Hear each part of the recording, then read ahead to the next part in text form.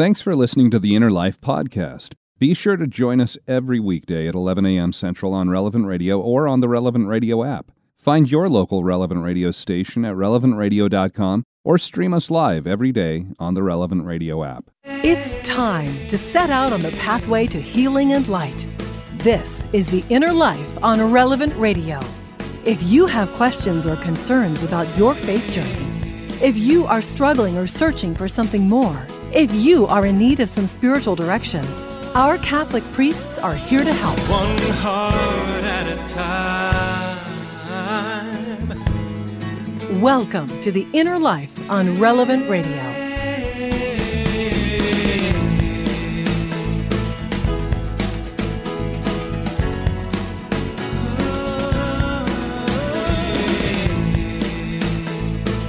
Hello and welcome to The Inner Life here on Relevant Radio and the Relevant Radio app. I hope your Tuesday is off to a good start here. I'm Josh Raymond, and if you're just carrying over from listening to the Patrick Madrid show, Kale, he beat me in our little contest there of Patrick's new book, The Inquisition, emphasis on quiz there.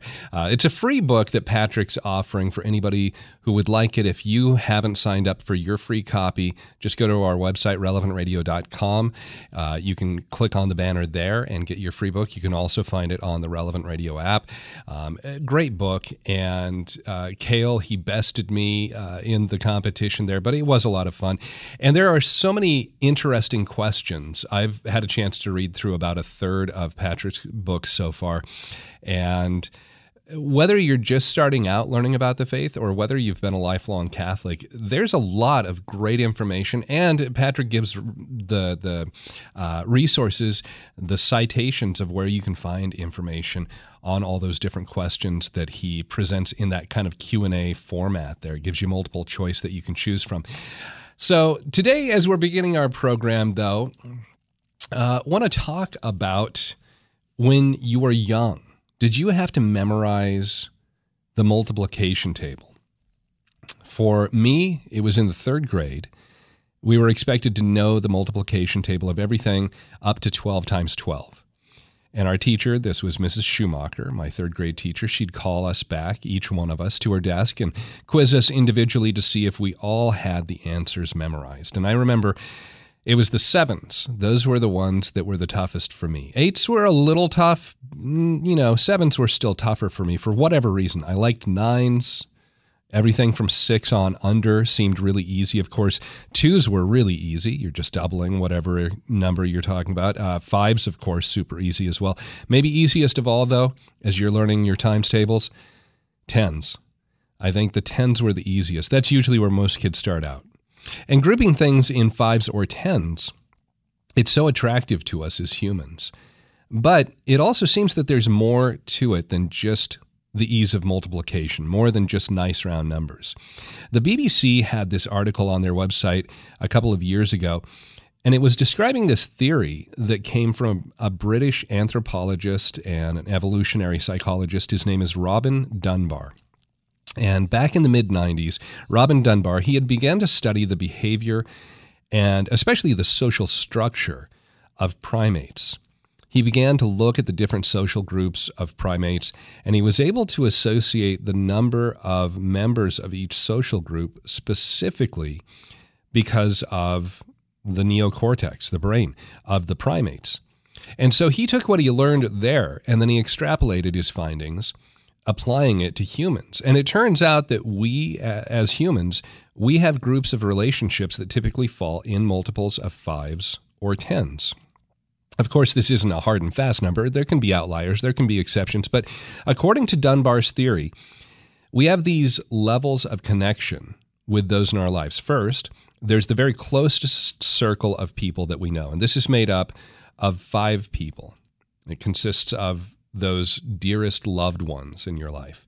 And then that's followed by the successive layer of a relationship. It moves next to your very good friends. This is typically consisting of about 15 people. Then it's your regular friends. That goes up to 50. Next is your meaningful contacts. And that comes in at about 150 people. Now, people can migrate in and out of these different layers, but the idea is that space really has to be kind of carved out in one of those groups for any new people that come into that circle of contacts. And so for that one at 150 people, the meaningful contacts that you have in your life, how does Robin Dunbar define who fits the criteria of falling into that social group? Well, he explained it as being, quote, the number of people that you would feel not embarrassed about joining uninvited for a drink if you happen to bump into them in a bar. If you just happen to see them sitting at the bar, no problem to go up and sit right next to them, chat with them for a little while. Might not be the deepest of conversation, but you still have enough in common or a good enough relationship that you can at least carry a conversation for a little bit. I don't know if I could honestly think of 150 people that I know that fit into that kind of category for me. But I do find it interesting that this is a limit for us, hitting that capacity at 150. And when I came across this, it made me wonder if there's a correlation in other areas where we as humans, where we can maintain that meaningful connection, not just with people, but remembering up to maybe 150 ideas or concepts. And since here in this hour of the inner life, we focus so much on prayer, I'm thinking very specifically right now of 150 prayers that we have collected in our Bibles, all of the Psalms. For several thousand years now, all 150 Psalms, they've been used in worshiping God, both privately, but also publicly, in corporate worship. We still use those Psalms daily, every time you go to Mass. That's where we respond to one of the Psalms during the Liturgy of the Word. In fact, the Catechism of the Catholic Church calls the Psalms the master work of prayer in the Old Testament. And it also says that they are, quote, an essential and permanent element of the prayer of the Church, and they're suitable for people of every condition and every time. So, regardless of where you are in your spiritual life, because the Psalms are suitable for every condition and every time for people, the Psalms are something that can help you pray, but they can also teach you how to pray. And this is what we want to talk about today here on The Inner Life, how we can pray with the Psalms, how they'll help us in our prayer and that intimacy with God. And joining us as our spiritual director today here on the program, Father Rob Kroll is with us, and Father Rob is a Jesuit priest. He's the director of spiritual formation at St. Francis de Sales Seminary in Milwaukee, Wisconsin. Father Rob, welcome back to The Inner Life. Well, good morning to you and everybody this morning, if it is still morning where you are. Good to be with you. It's been a little while, but I'm doing well and happy to explore the wonderful treasure that are the Psalms and the Liturgy of the Hours today. So thank you. Well, and maybe we can just start with a little history on the Psalms. You know, I mentioned there's 150 of them total in the Bible. Many of them were written by David. Not all of them. There's other writers there. But what other background might be helpful for someone to know as they approach the Psalms? If they're really not familiar with them, what should they know about these songs and poetry that we see here, in these 150 of them collected? Well, they form a very important part of the Old Testament. They're part of the wisdom literature. And what I really appreciate about the Psalms myself is that they together express kind of the whole range of human emotions and human circumstances. And so we find Psalms that are very joyful and focused on praising God and glorifying God.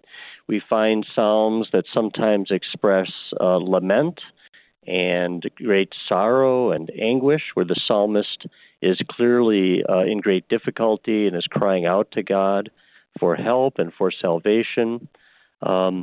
We have Psalms that are instructive and talk about the importance of the moral life, of doing good and avoiding evil.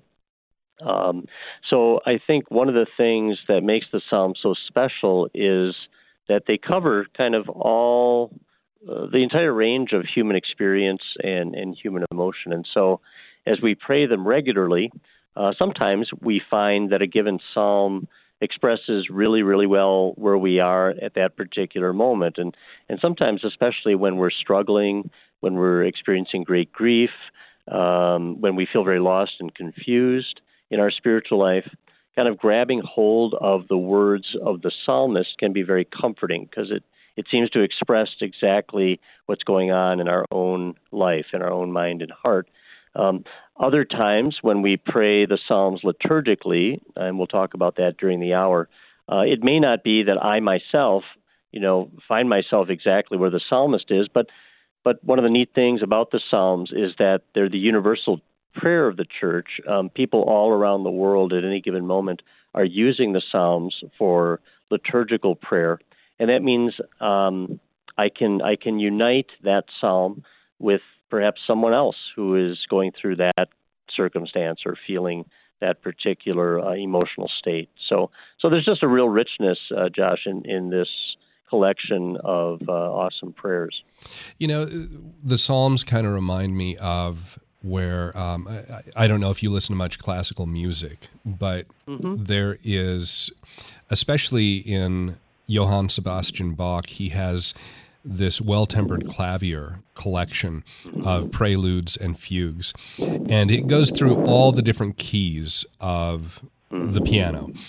And there's things in the major keys, but there's things in the minor keys. But Bach, every time he writes in a minor key, which has that kind of darker sound to it, he always, by the end, resolves to a major chord as the final. It always resolves to kind of the positive. And there's a lot of Psalms, as you're talking about, where it meets us at different places in our lives. There's plenty of Psalms where, whoever is writing, a lot of times it's David, but you have this kind of, God, where are you? I feel so forsaken. Everything's going wrong in my life. But then by the end, it turns around into this beautiful prayer of worship and thanksgiving and praise. It always resolves to that, even though it acknowledges some pretty difficult moments that the psalmist is going through. And I love that about the Psalms, that, like you say, it meets you where you are, but it doesn't just leave you there. It doesn't just say, well, yep, things are pretty bad. It says, no, things are bad, and we can acknowledge that, but let's not forget who's in control of everything in the end. Yeah, and maybe one of the most famous examples of that is Psalm 22, which begins with those famous words, my God, why have you abandoned me? And I think a lot of people out there listening might not know that when we see those words on Jesus's lips in the Gospels when he's hanging on the cross, he's not just sort of spontaneously coming up with those words, but he's actually beginning to pray Psalm 22.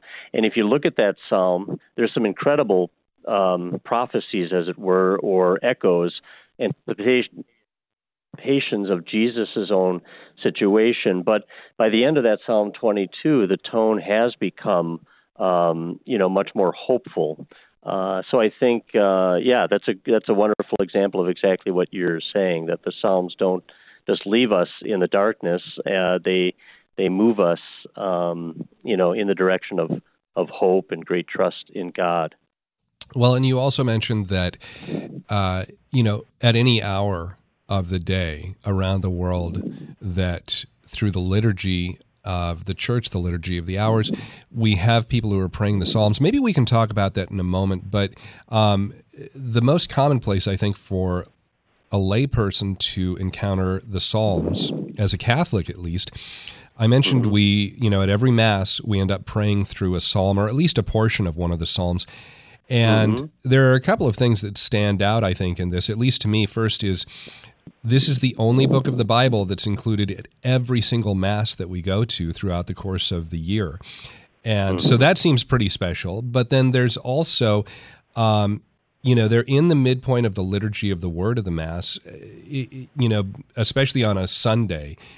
We have first reading, the Psalm, second reading, and then the Gospel reading. At a daily weekday Mass, there's first reading, Psalm, and then the Gospel. It's kind of sandwiched in between. Any insight you might give on this as to why the Psalms are so important that they're in every single Mass throughout the course of the year? Well, I think, part of what makes the Psalm special and why we incorporate them in Mass is because it gives us an opportunity to, speak to the Lord. So in the other readings, we're listening attentively to the Word of God.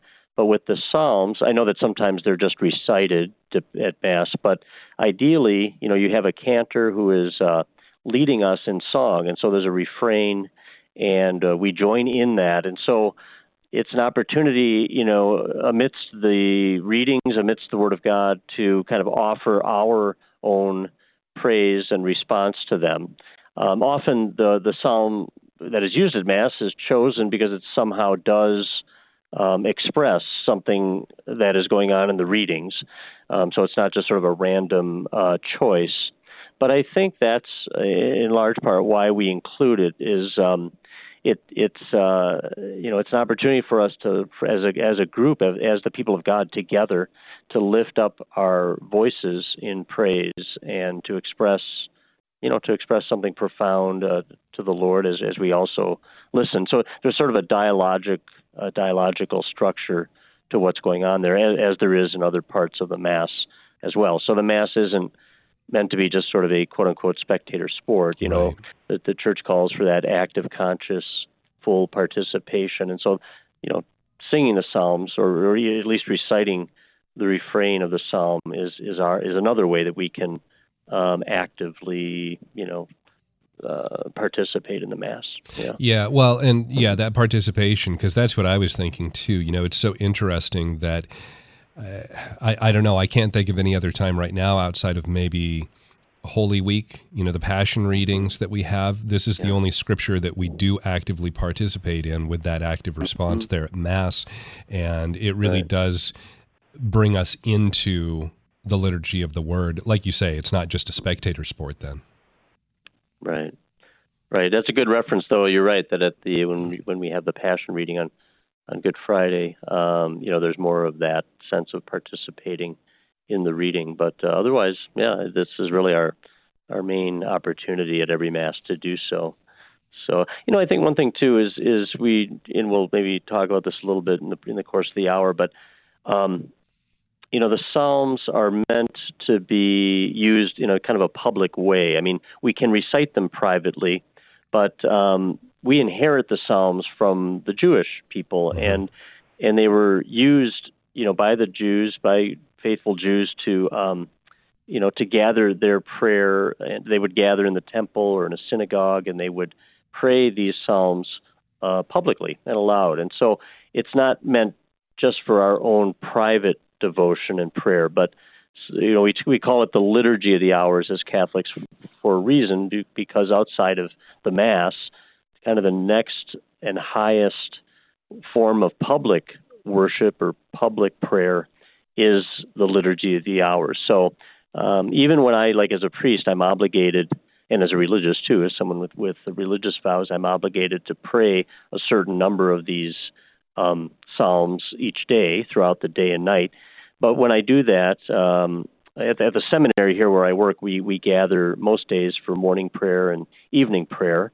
The other punctuating times of the day, I usually pray in private. But even when I'm praying privately or alone, I'm conscious of the fact that it's still the Church's public worship, and that I'm joining in this kind of continuous stream of praise that is going up to God all the time. So that's, I think, a really important feature of the Psalms and of the Liturgy of the Hours. Well, and maybe after the break we can talk more about the Liturgy of the Hours and go into, you kind of gave a rough sketch of what it is through the day, but maybe we can get a little bit more into that, especially for those who are not familiar with it. Our spiritual director here, Father Rob Kroll, he's a Jesuit priest, the director of spiritual formation at St. Francis de Sales Seminary in Milwaukee, talking about the Psalms, praying through the Psalms. How have you incorporated the Psalms into your prayer life? Maybe you have a favorite psalm, and we'd love to hear, what that has meant to you, how it has spoken to you, how you've been able to use that in your prayer time. Maybe there's a psalm that brings you peace when you're going through a difficult moment in your life. If you have a question about one of the psalms, you're also welcome to call in and speak with Father Rob. The phone number, 888-914-9149, 888-914-9149. Our email address, innerlife@relevantradio.com. More to come in just a moment here on Relevant Radio and the Relevant Radio app. We receive over 1 million prayer requests every year, thanks in part to the Catholic Order of Foresters studio line, helping us stay connected to your intentions. Learn how our sponsor can support your family with life insurance at relevantradio.com/Forrester, an Illinois life insurance society not available in all states.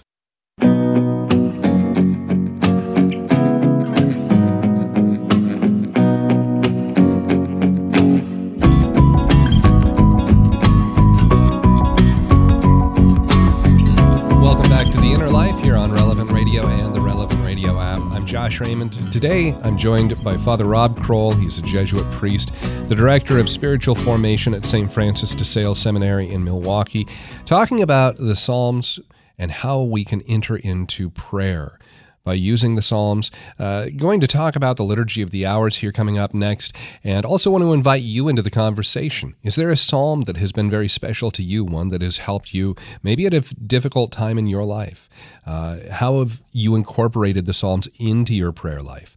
You're welcome to call in and speak with Father Rob, 888-914-9149, 888-914-9149. Email address is innerlife@relevantradio.com. So, Father, as with so many different things in life, there are different terms or different phrases, different titles that can be used for things.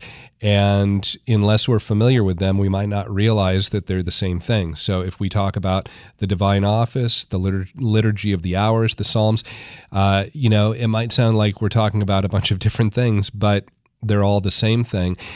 Can you kind of explain to us what exactly the Liturgy of the Hours is? You gave us a little bit, kind of a little taste of that before the break, but maybe you can go into more detail and kind of walk through the different aspects of what this includes during the course of the day, that somebody, if they are praying through the Liturgy of the Hours, what it looks like.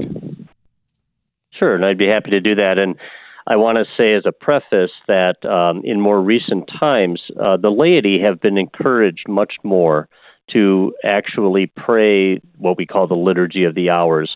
For a long time, it's been required of priests, of clergy, and of religious.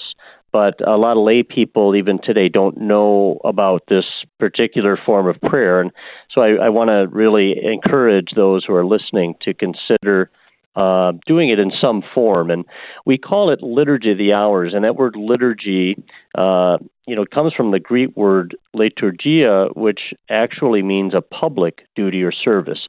So just to reinforce what we said before the break, this is a form of prayer that outside of Mass it's really like if part one of the Church's official public worship is Mass, the Liturgy of the Hours is kind of part two, because it's meant to flow from Mass and then kind of flow back into Mass. And we call it the Liturgy of the Hours. That doesn't mean that each time we pray for a full hour, but it's a way of breaking up our day and inserting prayer throughout different hours of the day, morning, noon, evening, night, and so forth. In Psalm 119, actually, it talks about 7 times a day I praise you. So the idea overall, the overarching idea of the Liturgy of the Hours is it gives us an opportunity to kind of consecrate or sanctify various moments of our day and night. And so, for example, the main hours, the main times that we would pray this prayer are in the morning, and then also again in the evening, and then at night before going to bed.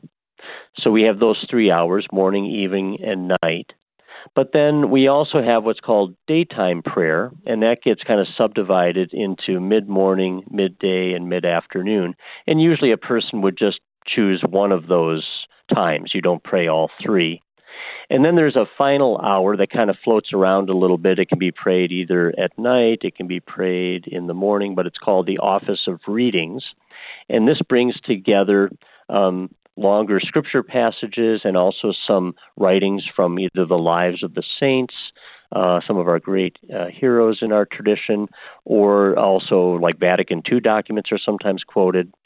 But the overall goal of the Liturgy of the Hours, also called the Divine Office, is that we bring together a number of psalms, some biblical readings, scripture readings, intercession, so there's petitionary prayer that is part of this, hymns as well. So often we begin the particular hour that we're praying with a song, with a hymn, and then there's some other prayers incorporated. So each of these hours has a particular structure.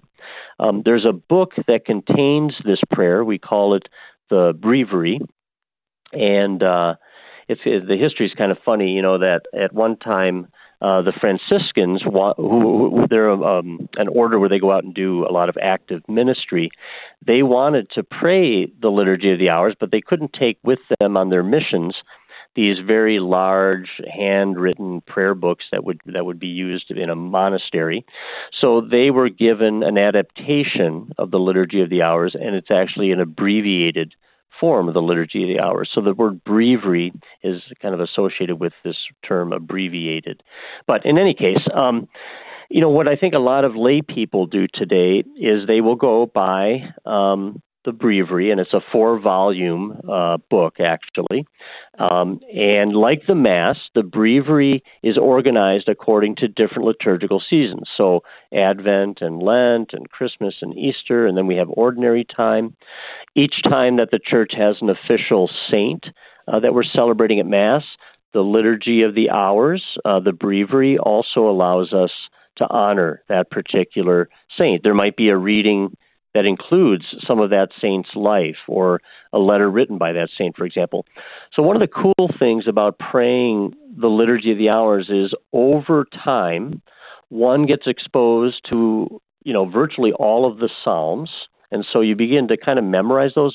Those become kind of more embedded in our minds and our hearts. They become more a part of us. We're regularly exposed to writings of the saints and writings of church documents. And so it really is a wonderful formation over a period of years. And I think for maybe our listeners, what I would encourage is that they go, you can either buy, like I said, this 4-volume Liturgy of the Hours. Fortunately, today you can actually find online. I have an app called iBreviary, and I use that for some of the hours at times. So you don't even need to invest in these books. You can download an app, and it'll organize everything for you. And I would say if you start with like morning prayer and evening prayer, so maybe when you get up in the morning before your workday begins, and then again after you get home, and maybe things are winding down in the evening, and you can pray each of those in about, I would say, 12 to 15 minutes. So it's not a huge time commitment, but that might be the place to start for those who are listening and may be interested. Well, and as you're talking about this too, another resource that I've gone to is divineoffice.org. It's a website that has the daily prayers listed there. So very, very easy to find. When we're talking about the Liturgy of the Hours and starting off,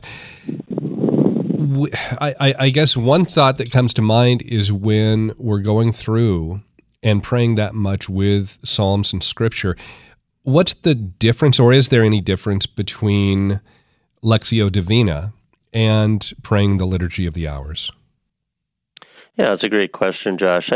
I think with Lectio Divina, we're kind of focusing on a rather brief Scripture passage. It might be the Mass Gospel from that day, or maybe the first reading, or maybe I'm working my way through a book of the Bible, but I would only take a small amount of Scripture. And then when I find myself drawn to a particular verse or a few verses in there, then I kind of put the Scripture down and I just spend some time pondering those verses.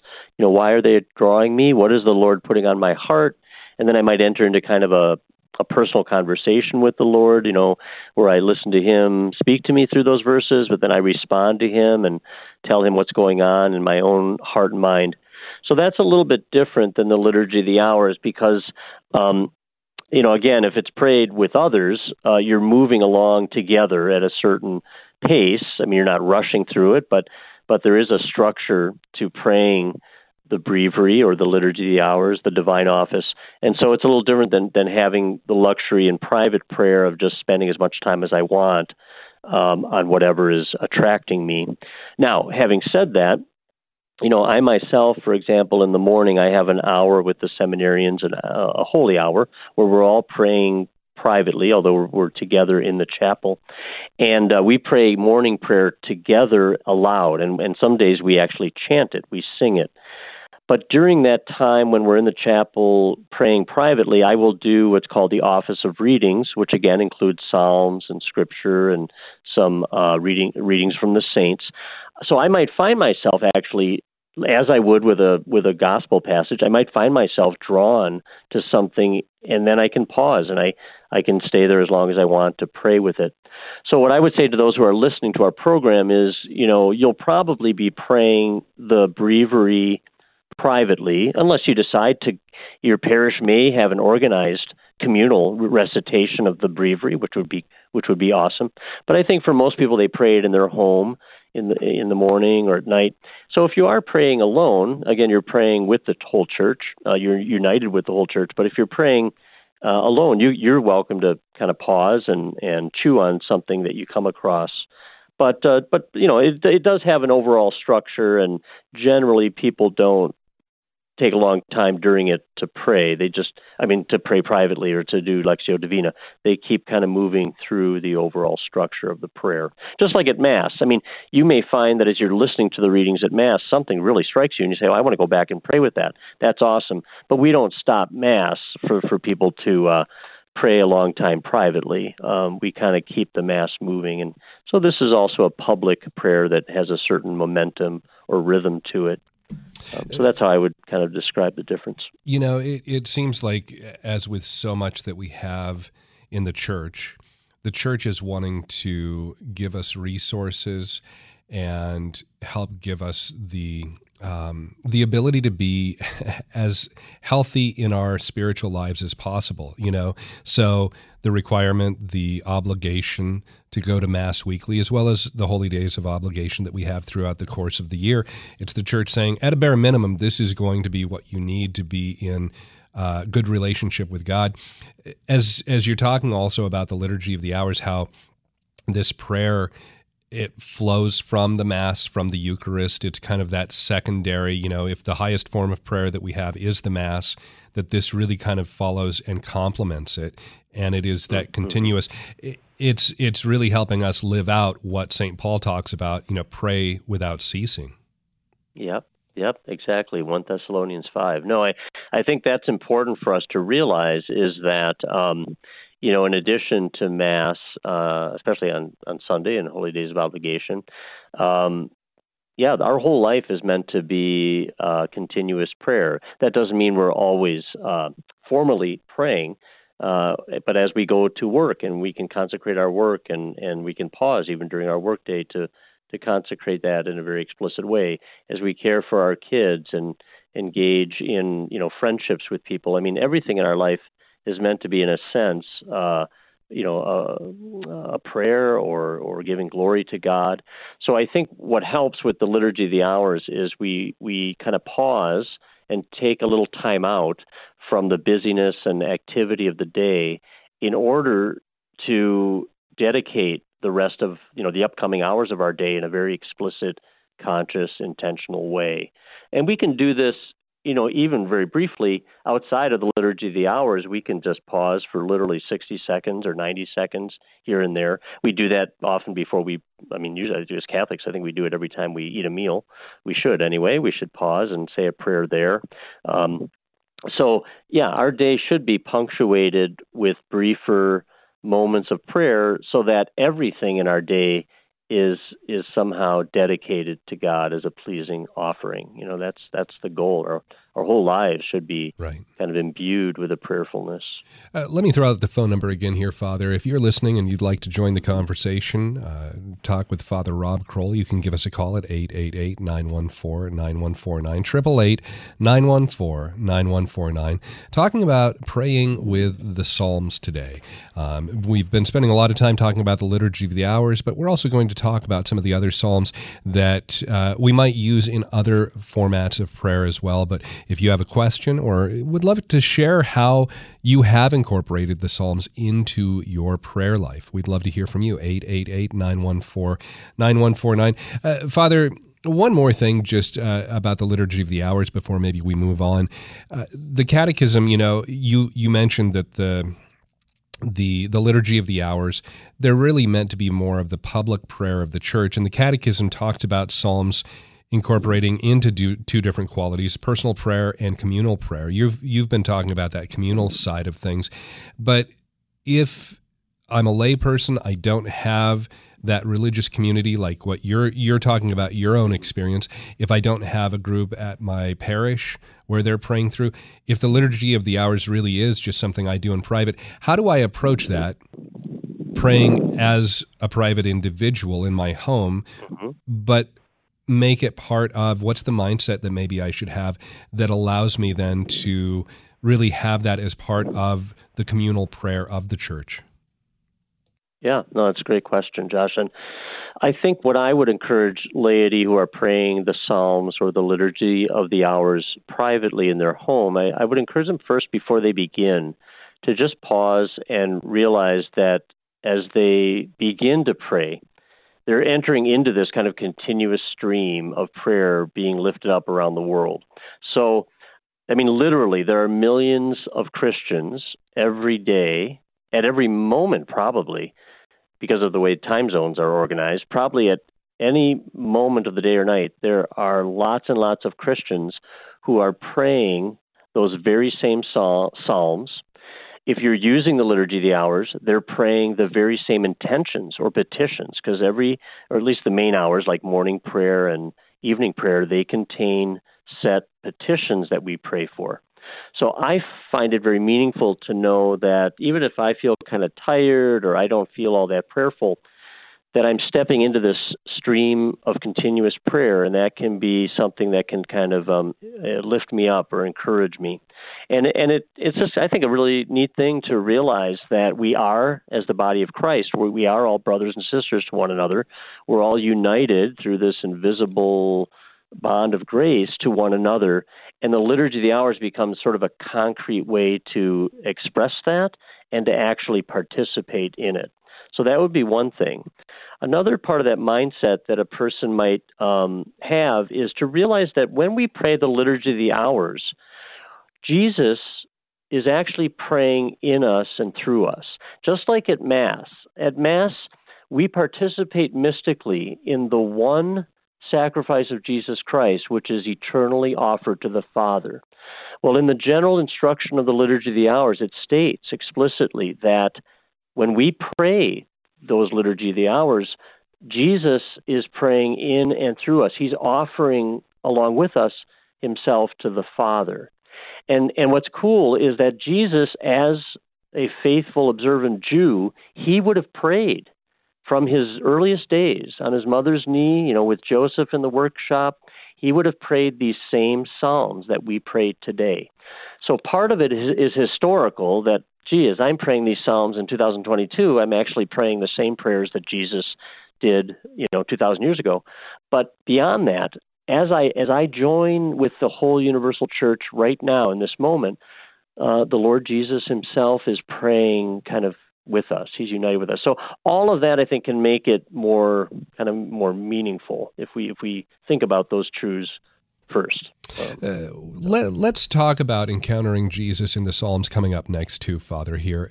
We need to take one more break, but I want to throw out the phone number again, 888-914-9149. As we're talking about praying through the Psalms, the Liturgy of the Hours, and maybe you have a question about the Psalms, or we'd love to hear also how you incorporate the Psalms into your prayer life, how they've helped you.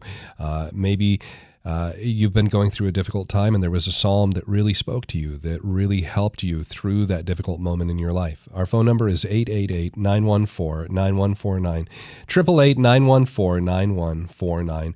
Back with more with Father Rob Kroll in just a moment here on Relevant Radio and the Relevant Radio app.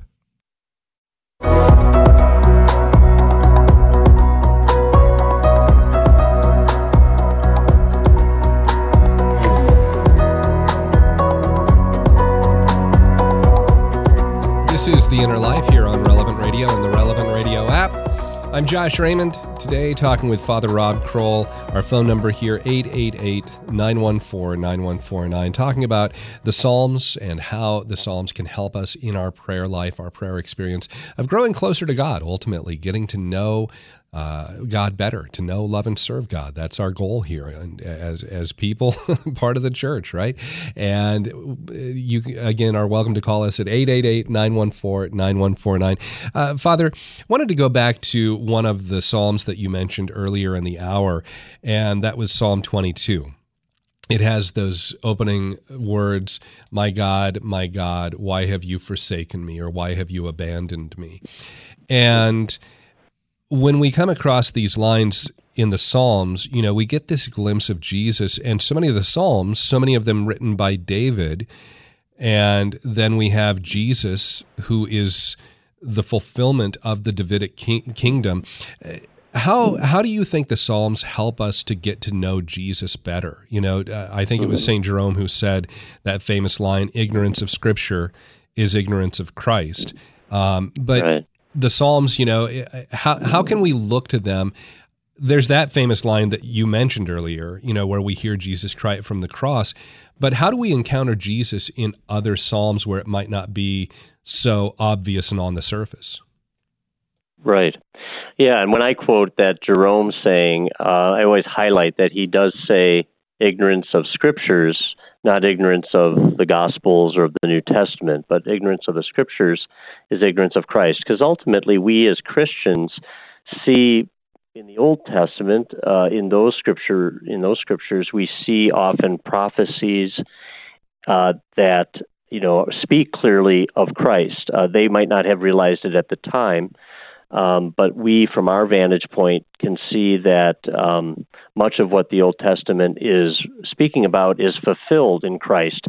And of course, Jesus himself often quoted the Old Testament, and he sometimes even applied particular Old Testament sayings to himself.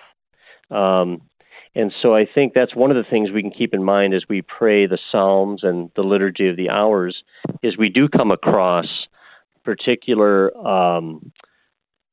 allusions or something that will anticipate the coming of Christ, and even I'm always struck, like we talked about that Psalm 22.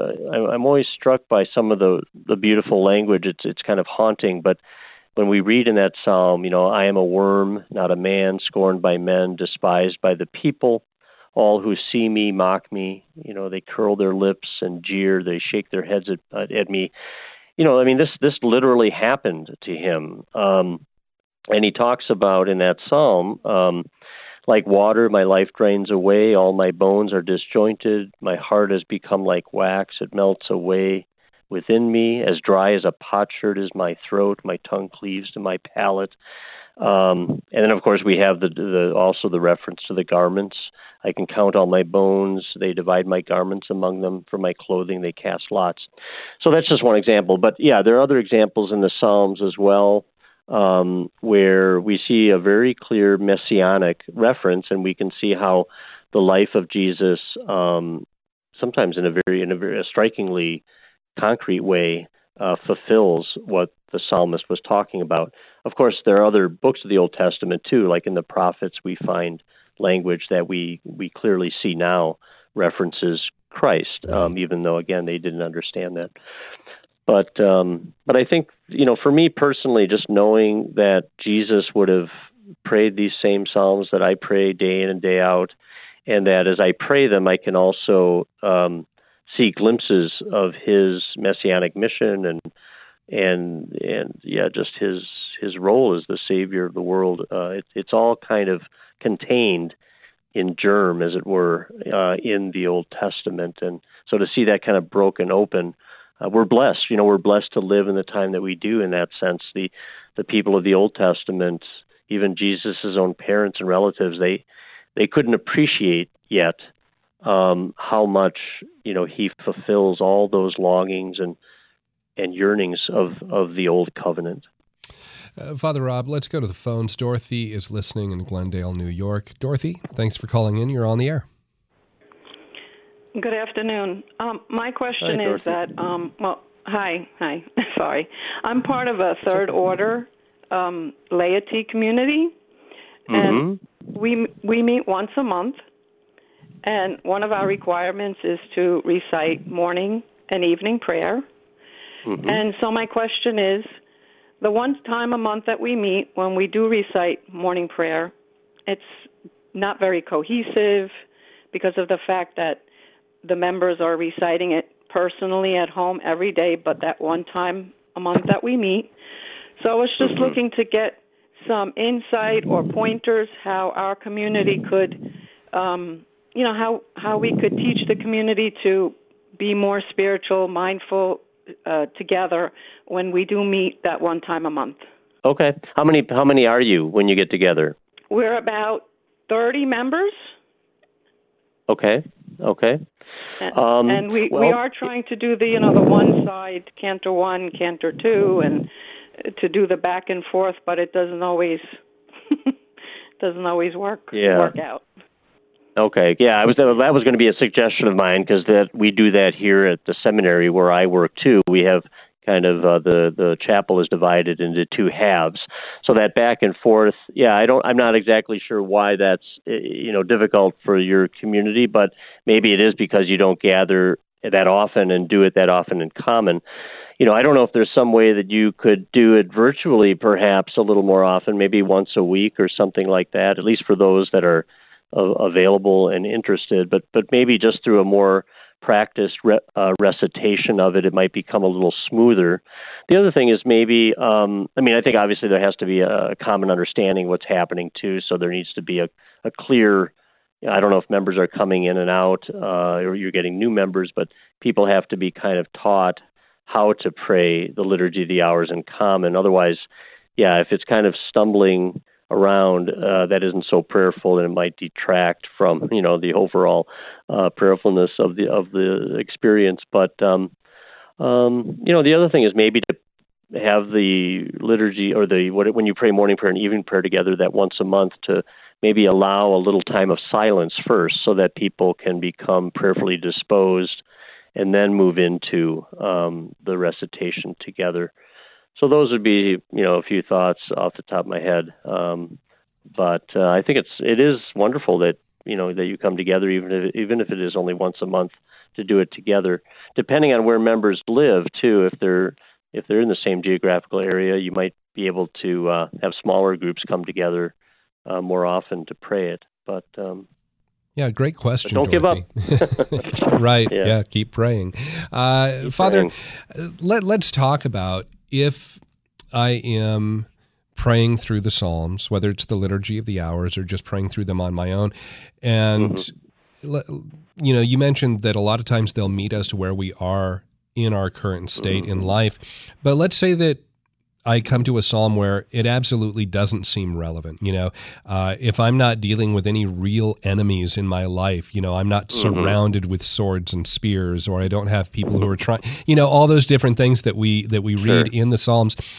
If I haven't experienced that serious betrayal by anyone, how should I pray through those psalms that maybe seem a little bit more removed from my own personal experience? Do I look for an opportunity to pray maybe for those, be an intercessor for somebody who really is going through some sort of true persecution like that? Yeah, I think that can be a really important way to address that particular psalm, Josh, that maybe today it isn't so much speaking to my personal experience, but somewhere out there, in this body that I belong to, and probably any number of the people that are praying these same psalms today, they do have that experience. Maybe they've been betrayed deeply by a former friend or a spouse or something like that. So I think even if it doesn't connect with my personal experience in the moment, I can offer it as a prayer for someone else who is. The other thing is, like some of the language you highlight in the Psalms when it talks about my enemies, and some of the language gets kind of violent and kind of extreme. And while that may not be my experience ever, it may be that I can still kind of make an application to myself to the extent that I've had, struggles with a friend, or I've had a falling out recently, and of course, we know that Satan and demons are certainly our enemies, and they're interested in our destruction and in harming us. So there's a way in which we can make a kind of a symbolic, well, not just symbolic, in that case it's a real application, but not that we literally have other human beings like in a time of war that are trying to annihilate us, but rather we have spiritual beings that are always out to get us. And we may have had some human persons that have, at some level, they at least feel like an enemy, or we're maybe just on the outs with them. And so there can be a way that we can still apply it to ourselves in sort of a analogous fashion. If somebody really hasn't ever looked at the Psalms before, and we're down to about 30 seconds here, Father, but if there's one Psalm that you would say start there, that's a great place to start to incorporate it into your prayers. Any votes for number one Psalm to begin with? I would say maybe Psalm 23, the Lord is my shepherd. Yeah, that would have been my guess. Would already be. Yeah. Good. All right. Well, Father, it's always good to have you on the program here. Before we do wrap up, could I ask you to offer a blessing for our listeners? Send down your hope. Oh, it sounds like we might have lost Father Rob there. Well, there you are, Father. I'll try it again. Okay. Right. Heavenly Father, please send down your blessing upon our listeners and protect them from harm and help them to do your will today. May the blessing of Almighty God, the Father, the Son, and the Holy Spirit come down upon you and remain with you forever. Amen. Amen. God bless everybody. Thanks so much, Father. All right, stay tuned. We've got Mass coming up here in just a moment. Of course, that's followed by The Faith Explained with Cale Clark. And coming up tomorrow, we're going to look at the life of St. Matthew and stewardship. It'll be a great conversation. Hope you can join us tomorrow here on The Inner Life.